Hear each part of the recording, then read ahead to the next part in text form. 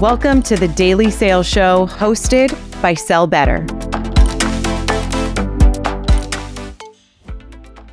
Hi, everyone. Welcome in. Happy Wednesday, middle of the week. We're almost there. Welcome back to the Daily Sales Show. If you have been here before, if you're new, we do this every single day. You can check out sellbetter.xyz, or you can scan that beautiful QR code on your screen. We would love if you could change your chat settings really quick before we jump in so that we can all see your comments and feedback. Change your chat settings to say everyone instead of just hosts and panelists. And let us know where you're tuning in from. We always love to see it. We want to give a huge special thank you and shout out to our fabulous sponsor partners, Apollo, Gong, and Vidyard. I do want to drop in the chat really quick, Gong Engage, their newest AI addition to their platform. If you want to check it out, we've got a special link there in the chat for you to check it out. But today's show, I'm so excited because our pre-call was phenomenal. I love to learn from these two. We're talking about flows, sequences, cadences, how we can engage our prospects. And so huge welcome, Anthony, David. Hello. Thank you for being here today. Thanks for having me. I need a good wave. I always do the super awkward double wave. Yeah. Or the princess.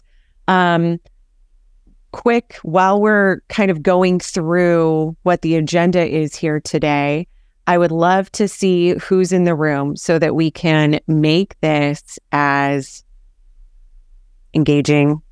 I'm using the same word, engage, over again. As engaging as possible, as pointed as possible to your titles, to who's here and hanging out with us. Today, we're talking current state of prospecting. First, we're going to just hear what David and Anthony are seeing, what they're experiencing, what they're hearing. We're going to dive into some tactics that you can use in your cold outreach. And then at the very end, we're going to circle it all back together and talking about different sequences and specific things that you can do within those sequences. Let's see who's in the room. 40% SDR, BDR. 32% AE. Love to see it. Welcome to our frontline managers, leaders, and fabulous other. Let us know in the chat.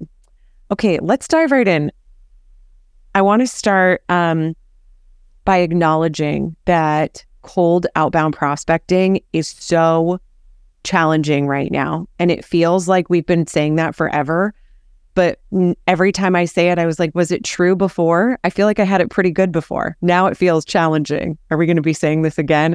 David, I want to hear your thoughts because when we were talking about this, you said something so powerful to me. And it's like, is it my email messaging that's really the issue or is it something else?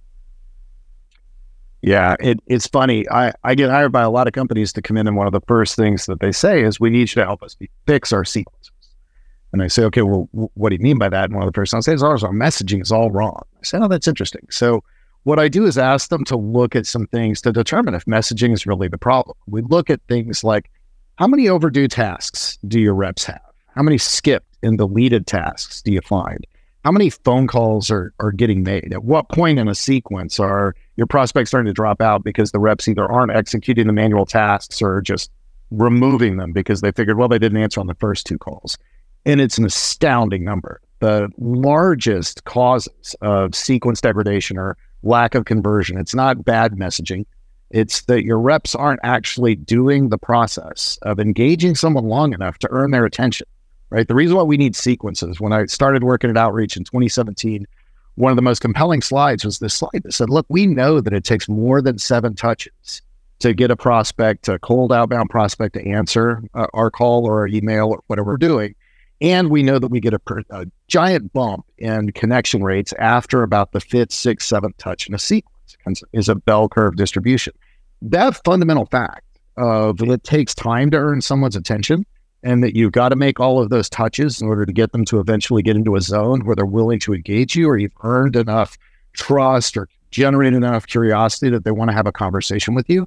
You got to go through the motions. You got to make all of those actions happen. And if you don't, well, it's likely not your messaging. And so in almost every client that I work with, there is a laundry list of things that they should be fixing before they even think about what they want to do with those emails. And we'll talk about that in the next session about the difference between an email and a phone call. But that fundamental problem, you just aren't doing the damn job, is the biggest reason why outbound has gotten so hard, right? Because you're not doing it right. I think about anything in life, like as an individual contributor, as a human, the amount of lists that I make for myself, right? It's the execution on doing the steps. Like, could I have gotten everything on my grocery list? Sure, if I looked at it. Could I have gotten through to my prospect if I followed my sequence? Sure, if I didn't skip all those steps. Yeah. So it's, but I'd have lost those 10 pounds if I didn't go to the gym one day instead of 5, and started eating jelly donuts 2 days into the diet, right? Like, no shit, it didn't work. That's crazy. Yeah. Okay. So execution is like, we're going to start cornerstone there. Anthony, chime in, talk to me about what your thoughts are just on the state of where we are with this cold outbound piece.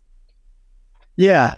I think at the end of the day, we look back 2 or 3 years ago, the sequencers, the tools, like there's an abundant amount of tools that are going to help you make more calls, send more emails, do more LinkedIn touches efficiently, right?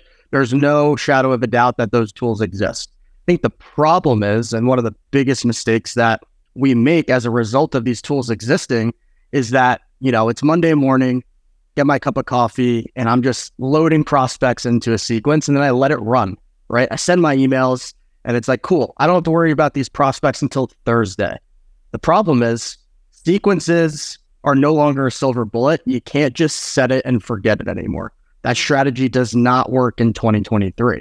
So my take is that you need to give yourself the best chance to win in 2023, and you need to stand out amongst the busyness, which is your prospects' inbox and their cell phone. So with that, you really should be the owner of your sequence. If we make a sports analogy, you should be the quarterback. You should be proactive. You should not be reactive.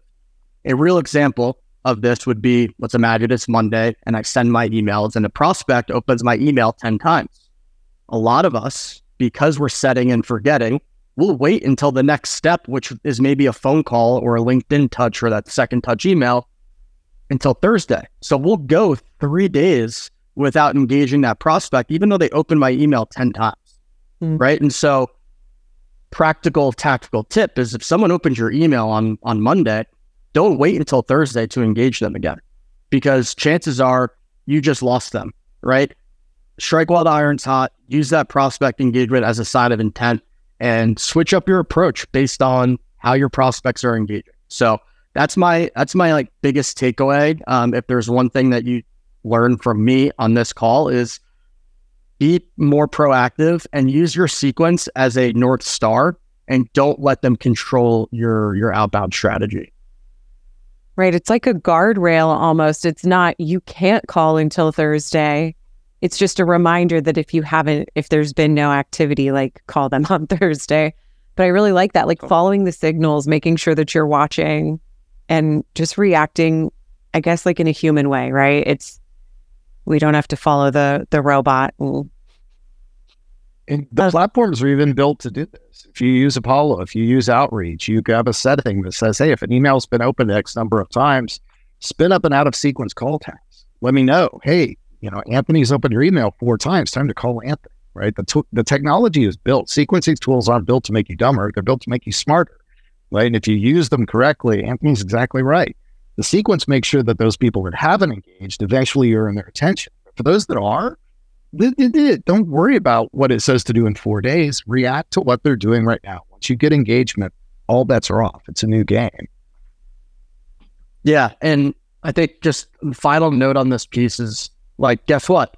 Your messaging, the messaging or the engagement guides your messaging to. So someone opens my email 3 times and I call them, I'm not going to treat that prospect like they're completely cold. I'm going to treat them like there's some awareness there, and I'm going to humanize it, right? And I'm going to meet buyers where they're at in their buyer's journey, right? Like, I wouldn't treat imagine David talked to our company a year ago, but Leslie's never heard of us at all. I'm going to treat Leslie and David differently because they're in different stages of their buyer's journey. So again, the sequences should, again, be a North Star, that guardrail, and then use the data that you have available in your CRM, in your sequencer, to switch up your messaging, switch up your call opener, like have fun with it. That's what makes prospecting fun, is you get all these signals and all this data, and then you get to try all these different tactics and different approaches based on what your prospects are telling you. So we'll get into like what those tactics actually look like here in a bit. Oh yeah, I'm going to push on you for some examples when we get to that point. It's like this mix and match. You get to match everything up. In order for us to jump into this next piece, you both had so many fabulous things to talk about when it comes to account-based like management of our outbound efforts. I want to see where people are calling into, what segment you're calling into. If it's other and your Fed or SLED, you can stick that in the chat for us too. But let us know typically what segment you're calling into when you're outbounding, just so we can, again, customize our answers here. Okay, while they're doing that, let me just give it one more second here. Oh, healthcare. Yeah. Oh, enterprise and SLED. Love it. So much fun. Government, so much fun. Let's see where most of the room is here, just so that we can chat about it. I want to talk about this idea of account-based outbound engagement. David, do you want to kind of kick us off here? Yeah, and I'll start with a caveat.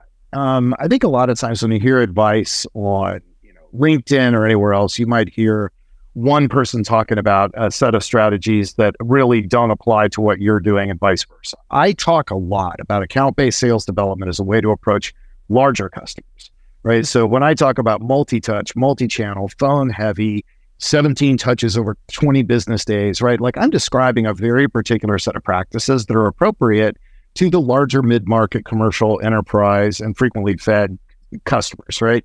When it comes to SLED or SMB, where you've got literally 33 million potential targets, you probably can't get them down to a point that the kind of investment that I'm talking about is justified. If you sell something that is below 30K in ACV, if you're selling to 33 million prospects that you can't narrow down into a handful that you should engage every day, the kind of outbound account-based sales development that I'm describing is probably not for you.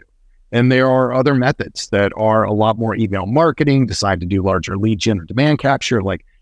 So I don't want anyone to get the idea that this is a one-size-fits-all program. So as we talk about this, especially things I'm going to say, keep in mind that sort of audience that it applies to. And for those folks, I'm going to be very adamant about what account-based sales looks like, what wrong looks like, what right looks like.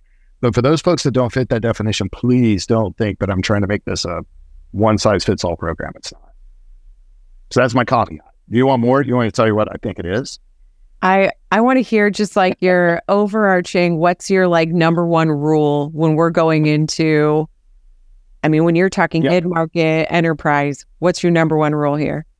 If you're doing cold outbound, or if your marketing team is asking you to convert marketing qualified leads that are based on a lead score or a content download, or they got a booth scan, all of those things are not inbound hand raisers. If we're talking about inbound hand raisers, that's the one animal that we'll put off to the side. For everything else, if you're picking a target out of the blue, or you're using MQL as an inference of account level intent, the way that you convert those accounts is not by engaging one person who you think is the person who downloaded the white paper. Instead, whether you're doing outbound or that kind of MQL inbound conversion, the job is to put some combination of buyers into sequences, a combination of high, medium, and low touch sequences with calls to action that are appropriate to each one of those kinds of buyers based on their role in the buying process, based on their seniority in the organization, to simultaneously engage those various buyers with persona-specific messaging, right? We're tailoring based on what matters to them and how they think of the problems that you solve.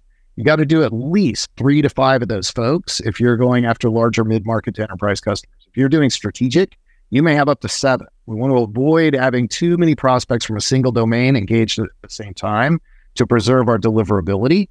But with some regulations and outreach, we used to have a rule called Rule 52. And what it said was for any SDR that's going to engage an account, You can engage up to 5 prospects and no more, and 2 of them have to be in a decision-making capacity, so a director or a VP level within certain functions within the organization. And that rule guided every SDR. So we knew if an SDR was going to engage an account, I was going to have at least 2 people engaged, and I was going to have up to 5 people engaged, depending on the priority of the account and what it was.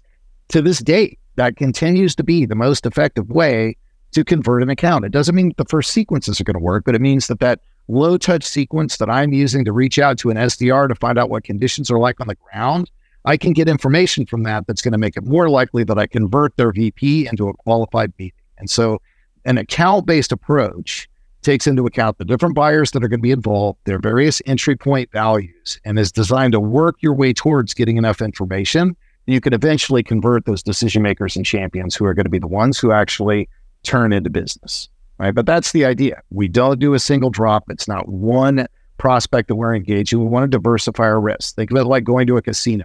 If I give you a stack of chips and you're at the roulette table, you could drop them all down to one number and you've got a 37-to-1 shot of winning. Or you can spread them out over 5 numbers and you've got almost a 1 in 16 shot.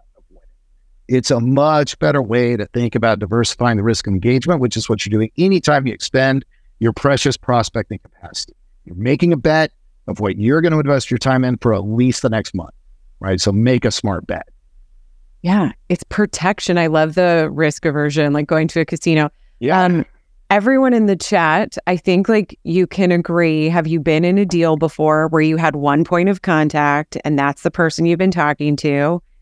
And something happens. They leave the company, they ghost you, they get fired, like something happens, right? And it's heartbreaking because you put all this time and energy and love into it. Like, I know, Anthony, we're not alone, but I'm sure, it's something that happens all the time. So that multi-thread, that multi-touch. Anthony, what do you do there to make sure that you have all of these different people involved in your conversation? Yeah. So what I like to do is I like to create, when I worked at Outreach, when I worked at Lattice, we had different sequences for different levels. So we had this idea of like above the line, below the line. And so typically above the line are those folks that David mentioned, maybe those 2 decision makers. So typically your VPs and above. And then below the line folks were maybe individual contributors or managers or directors that you would use to get information and make sure that you are putting more irons in the fire to make sure you're, spreading the account and making a groundswell, if you will. So you would put those folks in the right and appropriate sequences, and then you would, again, use those signals and try to get responses that you could use to prospect into the decision makers. Because ultimately, it's really hard to get the attention of a decision maker, especially C-level person at a big enterprise company, even a mid-market company. Like everyone's super busy, without coming with a really strong point of view. And a really good way to get a strong point of view for prospecting into those folks is understanding what's going on at the ground level and what those problems look like. And the best way to do that is to engage with those below the line folks that are in the trenches every day, and those C-level folks may not be aware of what problems they're having, so you can bring that to their attention. So my rule of thumb is like doing some kind of 5x5, and this can vary based on how many activities you need per day, but a good rule of thumb, if you're like a mid-market company, for example, would be targeting 5 new accounts and 5 people at each account. So it'd be 25 new prospects a day. And of those 5 contacts, you want to have a mix of below the line and above the line folks, and using different problem statements for those different levels of folks in that company to gauge interest. Like, does this company have this problem that I can help with? Mm-hmm. So that's like my take on making sure I'm multi-threading and then how to actually action on it. I found even as like the recipient of these, when I am talking with peers and they're getting messaging, it's not the same. Like, I really like the fact that you both touched on this. Like, you're sending different messages to different people who are involved. They're going to use your platform, your service, your product in a different way. But there's also this like groundswell that's happening, right? Now, if I'm talking to you and I mention this email, you're like, I got something from them too. Let me go look at it. Now people are talking about you internally, which brings me to the purpose of email. You know, we're this whole thing's about email and sequencing and breaking through noise. Talk to me, like, let's just set a foundation again. David, like, what's your main intent, your main purpose when your clients are sending emails cold? First thing I gotta say, sequences aren't email. And I hear this a lot from people, and they say, oh, those email sequences. I just want to bang my head against a wall. Email is probably the least interesting touch in a sequence, right? We've known this for a very long time. Outreach has been reporting since 2017 at least, and it's been consistent with every one of the 100 plus customers I've worked with over the past several years. Phone calls convert 3 to 1 minimum over the email touches in a sequence. Email is the most problematic touch point because it's easier to say no via email, easier just to ignore it outright. If I have an objection that I deliver over email, it's harder to answer because it's an asynchronous mode of communication, right?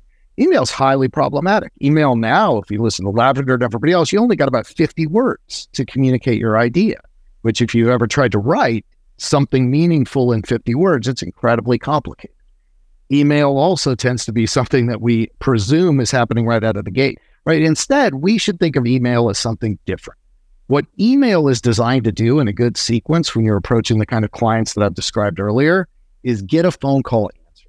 The combination of the activity that you're doing on LinkedIn, which is predominantly designed to get yourself recognized, you're not sending connection requests necessarily, you're not sending in-mails at all, you're engaging with content of the prospect you want to engage, you're leaving comments. The purpose is to be seen as a human so that you're differentiated from all of the people that are only competing for attention in the inbox, where you are just a faceless, voiceless name.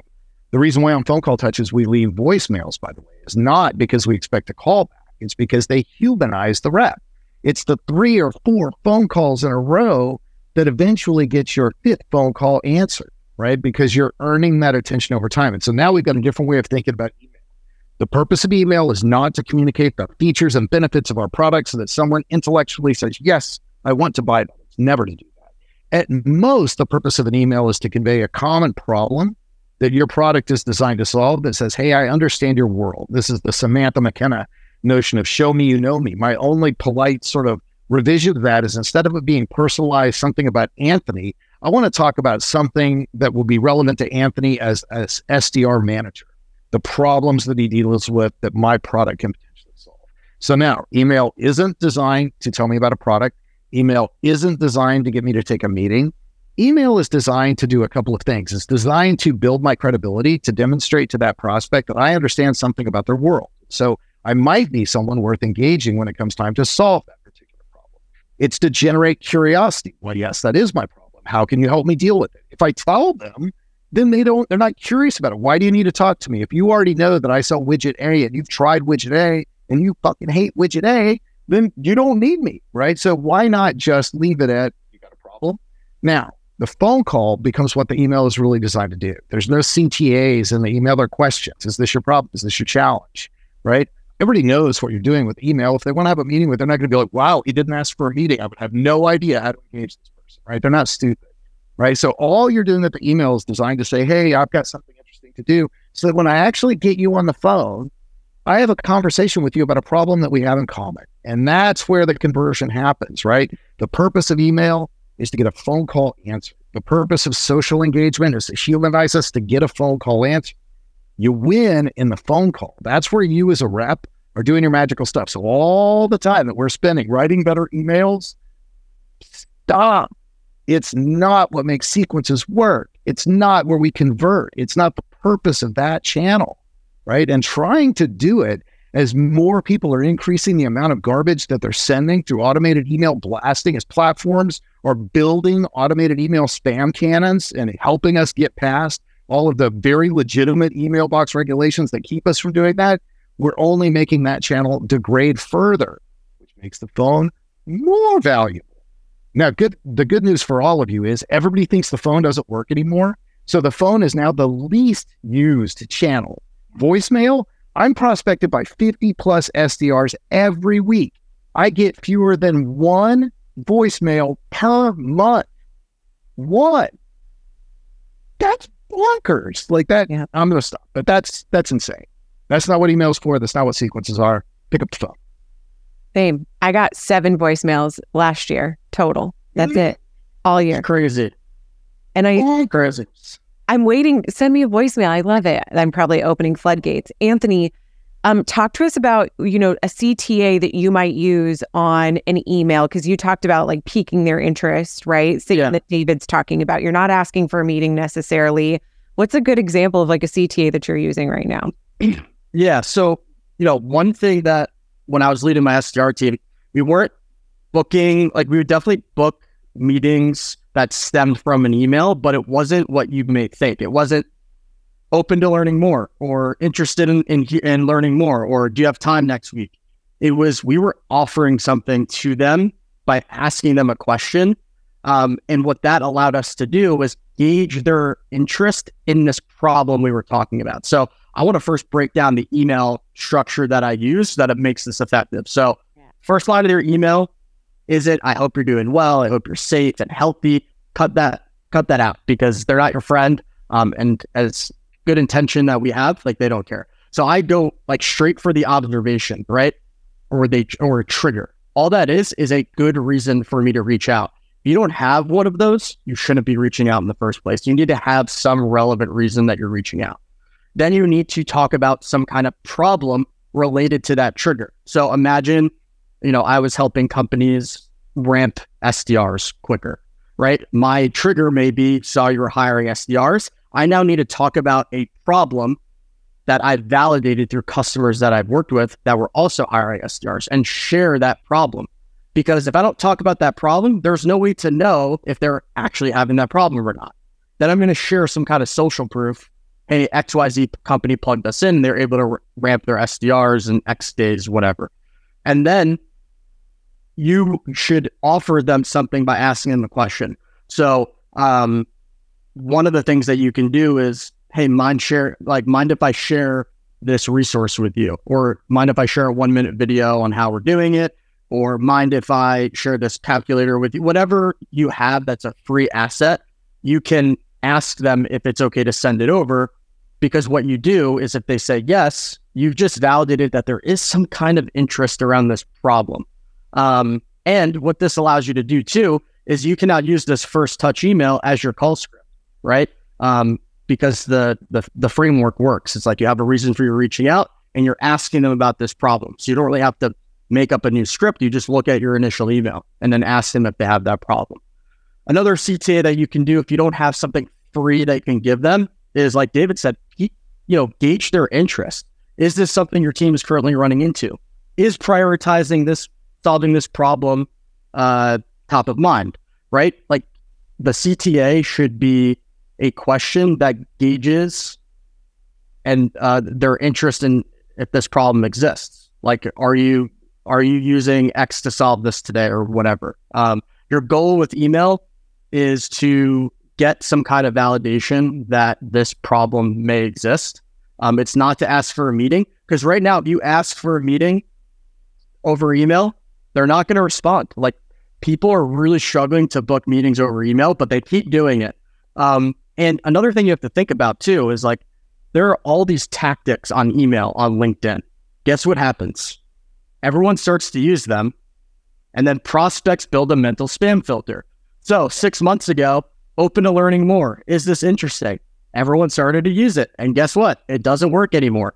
So you need to zig when everyone else is zagging. And right now, giving them something of value in the email is the best approach. Because then from there, if they do open your email, there's some things that you can do on the other channels. For example, if someone, hey, Leslie, if you open my email 5 times, I may say, hey, Leslie, this is Anthony with Outreach. Does that ring a bell? Right? I wouldn't say that to David if he's never opened my email, right? Or if I send you a connection request on LinkedIn and you've opened my email 5 or more times and I've sent you a couple of emails, I may say, hey, Leslie, I sent you an email on Monday. Just want to put a face to the name. That's it. You're, again, building awareness that you exist. And if you have your LinkedIn set up properly, they'll go to your LinkedIn, they'll view your profile, and chances are they'll go back to your email and they'll read it. And then you'll get an alert, and then you can call them and use those signals together, right? So they all end up working together, and the anchor is that really, really good email on the problem that you can help solve.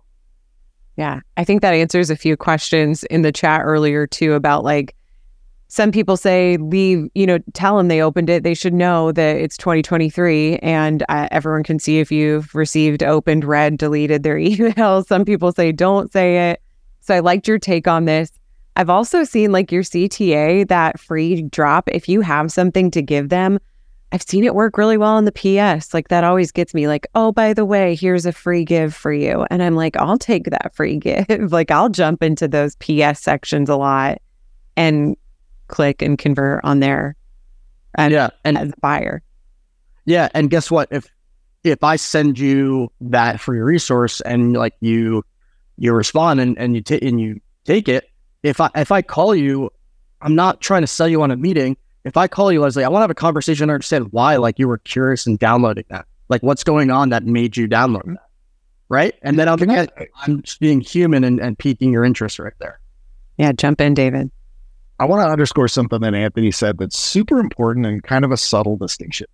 When Anthony's describing what he's doing in his emails, you'll notice he's talking about problem statements. He's not talking about value propositions. The fundamental difference is that we tend to write, marketing especially, I love my marketing friends, but we tend to write about our company and about our products. And instead, all outbound should begin from the understanding that you're never going to talk about your company and you're never going to talk about your products in email. You'll eventually get to that point, but what you're talking about is your customer and their problems. Every value proposition that you had that is a feature, benefit focused, here's what we do, you need to reverse engineer the problem that is designed to solve and have a conversation about that. Because when you're talking about a cold outbound prospect, not somebody who came to your website and filled out a contact us form, but somebody who your presumption is that they may not know very much about you at all, the thing that you have in common at that point in the conversation is not your product. It is the problem that your product is designed to solve. Right. And the second thing that Anthony said that flows out from that is when you have that conversation and you pick up the phone and you say, hey, it's Anthony from, right. That conversation begins with, hey, I'm following up on the email sent. Did you get it? And they're going to have one of two answers. They're probably going to say no. And you're going to say, not surprising, emails, terrible to communicate with. That's actually why I'm calling. Right. And then you reiterate the problem state, wondering if this has been a challenge. And you have a conversation that starts with the problem. And at some point, they're going to stop you and say, what is it that you do? And at that point, you should never tell them what you do in the sense of going into your product. You should say, we help people solve that. We've worked with a lot of customers that you might know. Can I schedule 30 minutes with you? And the more they press you to tell them what you do, the less you should feel pressure to tell them exactly what you do. Instead, you should stay oblique so that they have the kind of curiosity that motivates them to actually spend 30 minutes with you. I don't mean be obtuse, but I mean, get a layer deeper. We help people solve that problem. We help it by helping them get their data better. We help it by doing this, but never get down into we've got a proprietary algorithm. AI, stop. That's not what that calls for. So Anthony, I think that's super percent. I think keeping it problem focused and knowing that the substance of your cold call is about the problem, not your product, not your company. Those are the things that get people to convert. My favorite way of, I love an example, like Jeff asked for an example here. Like I used to take a sheet of whatever you're selling, product, service, and take all these features, like single pane of glass. That's one that I feel like is everywhere, right? We give you a single dashboard view, a single pane of glass, and then ask yourself the question or do it with your group. So that what? Like, why does Anthony care that I have a single pane of glass? So that what? Like, how can I go down this path over and over again? What is he going to be able to do for himself, for his company? And eventually you'll get to the core problem. Just keep asking, so that what? A billion times. Yeah, and roll it back. What can't you do without a single pane of glass? And it's not just, God, Jesus, this does not mean say things like, do you wish your forecast was more accurate? Like, no shit. Right. And it can't be like, do you find that forecasting is hard? Like, yes. You got to get to it deeper than that. You've got to be able to say, hey, do you find that because your reps are working in multiple systems that it becomes very hard to get a true understanding of what the actual customer journey looked like in any given deal? If you can help me not have that problem, and that is the actual problem that I have that's leading to my bad forecast, forecast. Now I'm going to say like, yeah, that's exactly what we're in a bunch of systems. Nobody logs anything. I don't get a complete picture. That's the kind of insight that makes people go, okay, yeah, I actually want to solve that. Not, do you wish you had a more accurate forecast? Is forecasting problematic? Are your reps not entering data? Right? Make it something that's compelling.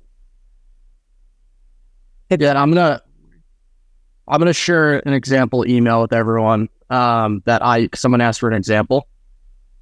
So I share 2 CTAs that you can use. So one of them is like giving a free thing away. One of them is, if you don't have anything, is like gauging that interest.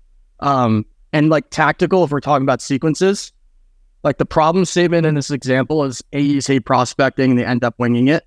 So you want to have at least 3 of these problem statements in your sequence per persona. So if you think about a sequence, you can have one like initial thread mixed with phone calls and LinkedIn messages with problem statement 1, your bump email, your social proof, and then a new thread is problem statement 2 with that same kind of touch point cadence, and then you can have problem statement 3. So what you've done is you've created awareness that you solved 3 specific problems for the specific persona, and you're gauging their interest. That approach works really, really well, because how many times do you get to step number 15 and you're like, what do I say? Well, you solved more than one problem. So I like to structure it with, 9 emails, 3 emails per problem statement. And each of those 3 emails are their own individual threads. So you're kind of poking at 3 different problems and seeing what resonates the most. And guess what? Those problems aren't ones that you create out of thin air. They're problems that you've taken from your case studies. They're problems that you asked your AE, hey, the last deal you closed, what were the top 3 problems that CRO is trying to solve? Your customers end up writing your email copy for you. You don't have to create it. Guess what? A phone script. Exactly. I can say this, like, hey, David, saw you're hiring a corporate A on your team. They'll be responsible for outbound prospecting. Are you ever running into issues where your AEs end up winging it when it comes to their pipeline gen and they start relying on their SDRs and marketing? I know that problem exists because I've already solved it for other people like David. He may have a dialed in system and he's just not a fit, and that's all good. But when I talk about problems, I get them to validate it. And guess what? When I get that problem statement validated, David actually shows up to the meeting, because I'm not just trying to squeeze him into a meeting based on shoving features down his throat, because that is not what closes deals. What closes deals is, does this person have a problem I can solve? So you really need to flip the script on like what you're saying in your sequences. Okay, I want to get a couple hot seat, quick style questions here. If you have other questions, you feel free to put them in the Q&A section at the bottom. But there's a couple from the chat that asked about voicemails. And just like a quick, if you could give what your voicemail sounds like. Do you leave it to get a call back, or do you leave it to point them to a different channel? Quick style take on that.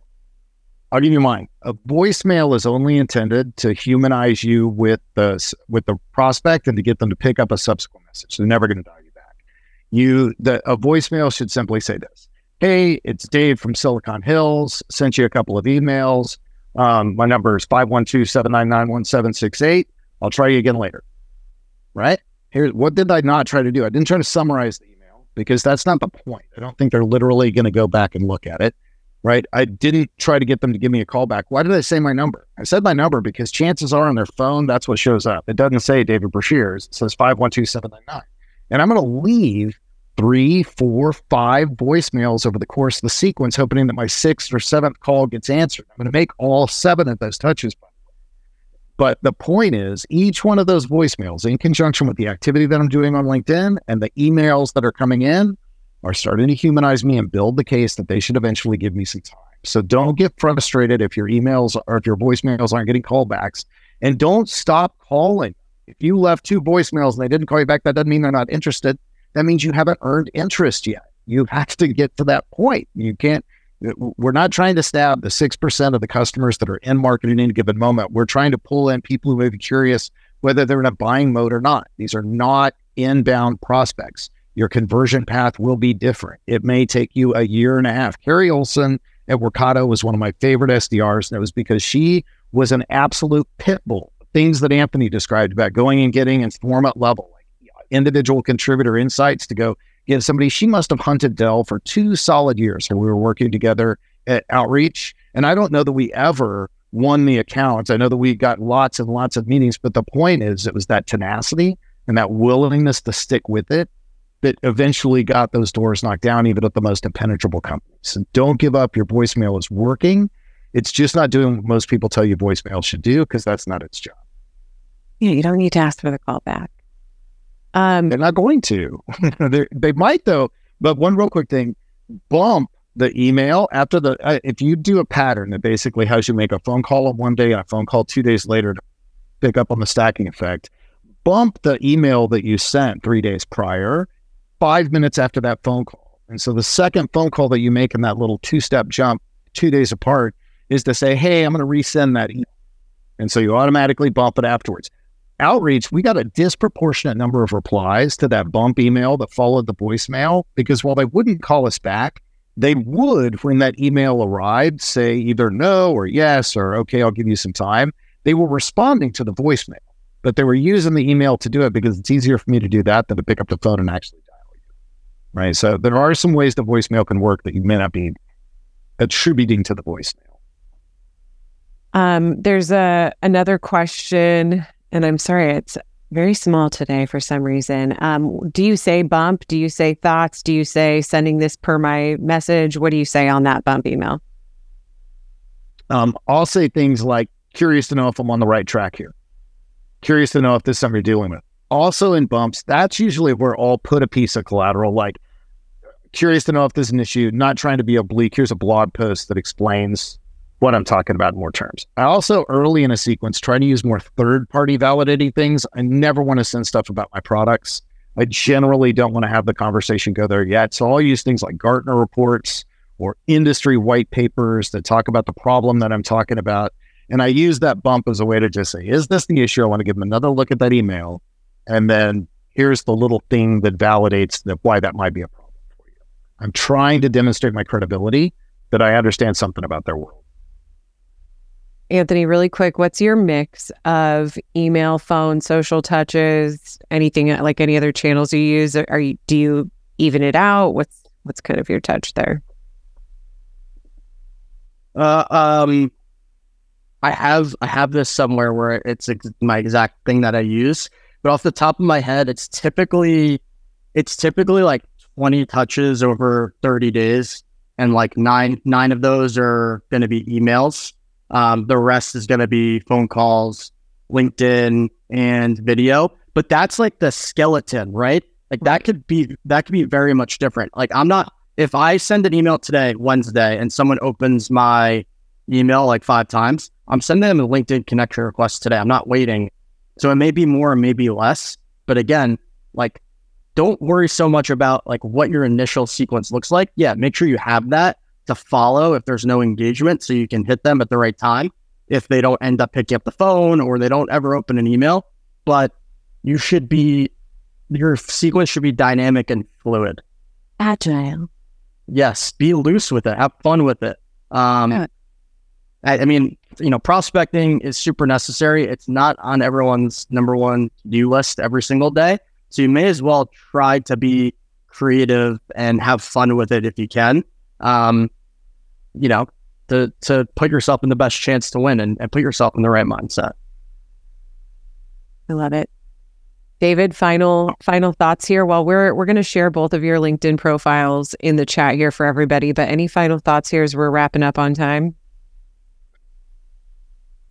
The best thing that you can do from an outbound perspective before you start messing with messaging and everything else is go take a good hard look at what's actually happening. Anthony and I both said basically the same thing. A good enterprise level engagement is probably going to be about a month long. And that means your sequences should have north of 15 touches, that they should be somewhere between 22 business days and 30 days long, depending if you're using weekend send schedules. But make sure the first thing is that your reps are actually doing the activities, that they're making the phone calls, that they're doing them in a timely fashion, that they're not having a ton of overdue, skipped, or deleted tasks, because those structural problems and the execution challenges are the biggest contributors to why your sequences aren't working. target selection is probably number 2. Are you picking the right accounts and the right prospects? And a distant third is, how's my messaging? But everybody wants to start with messaging. Don't start there. Go figure out your fundamentals. Figure out if your targeting is right. Then come talk to somebody about if you've got the right message for those personas. Love it. Thank you both for being here. We are back with the Daily Show tomorrow, same time. You can check out the calendar at sellbetter.xyz. And we'll see you tomorrow. Gentlemen, it was such a pleasure. Thank you for sharing your time, your knowledge, and your treasure with us today. See you. Thanks, Leslie. Thanks, y'all. Appreciate it.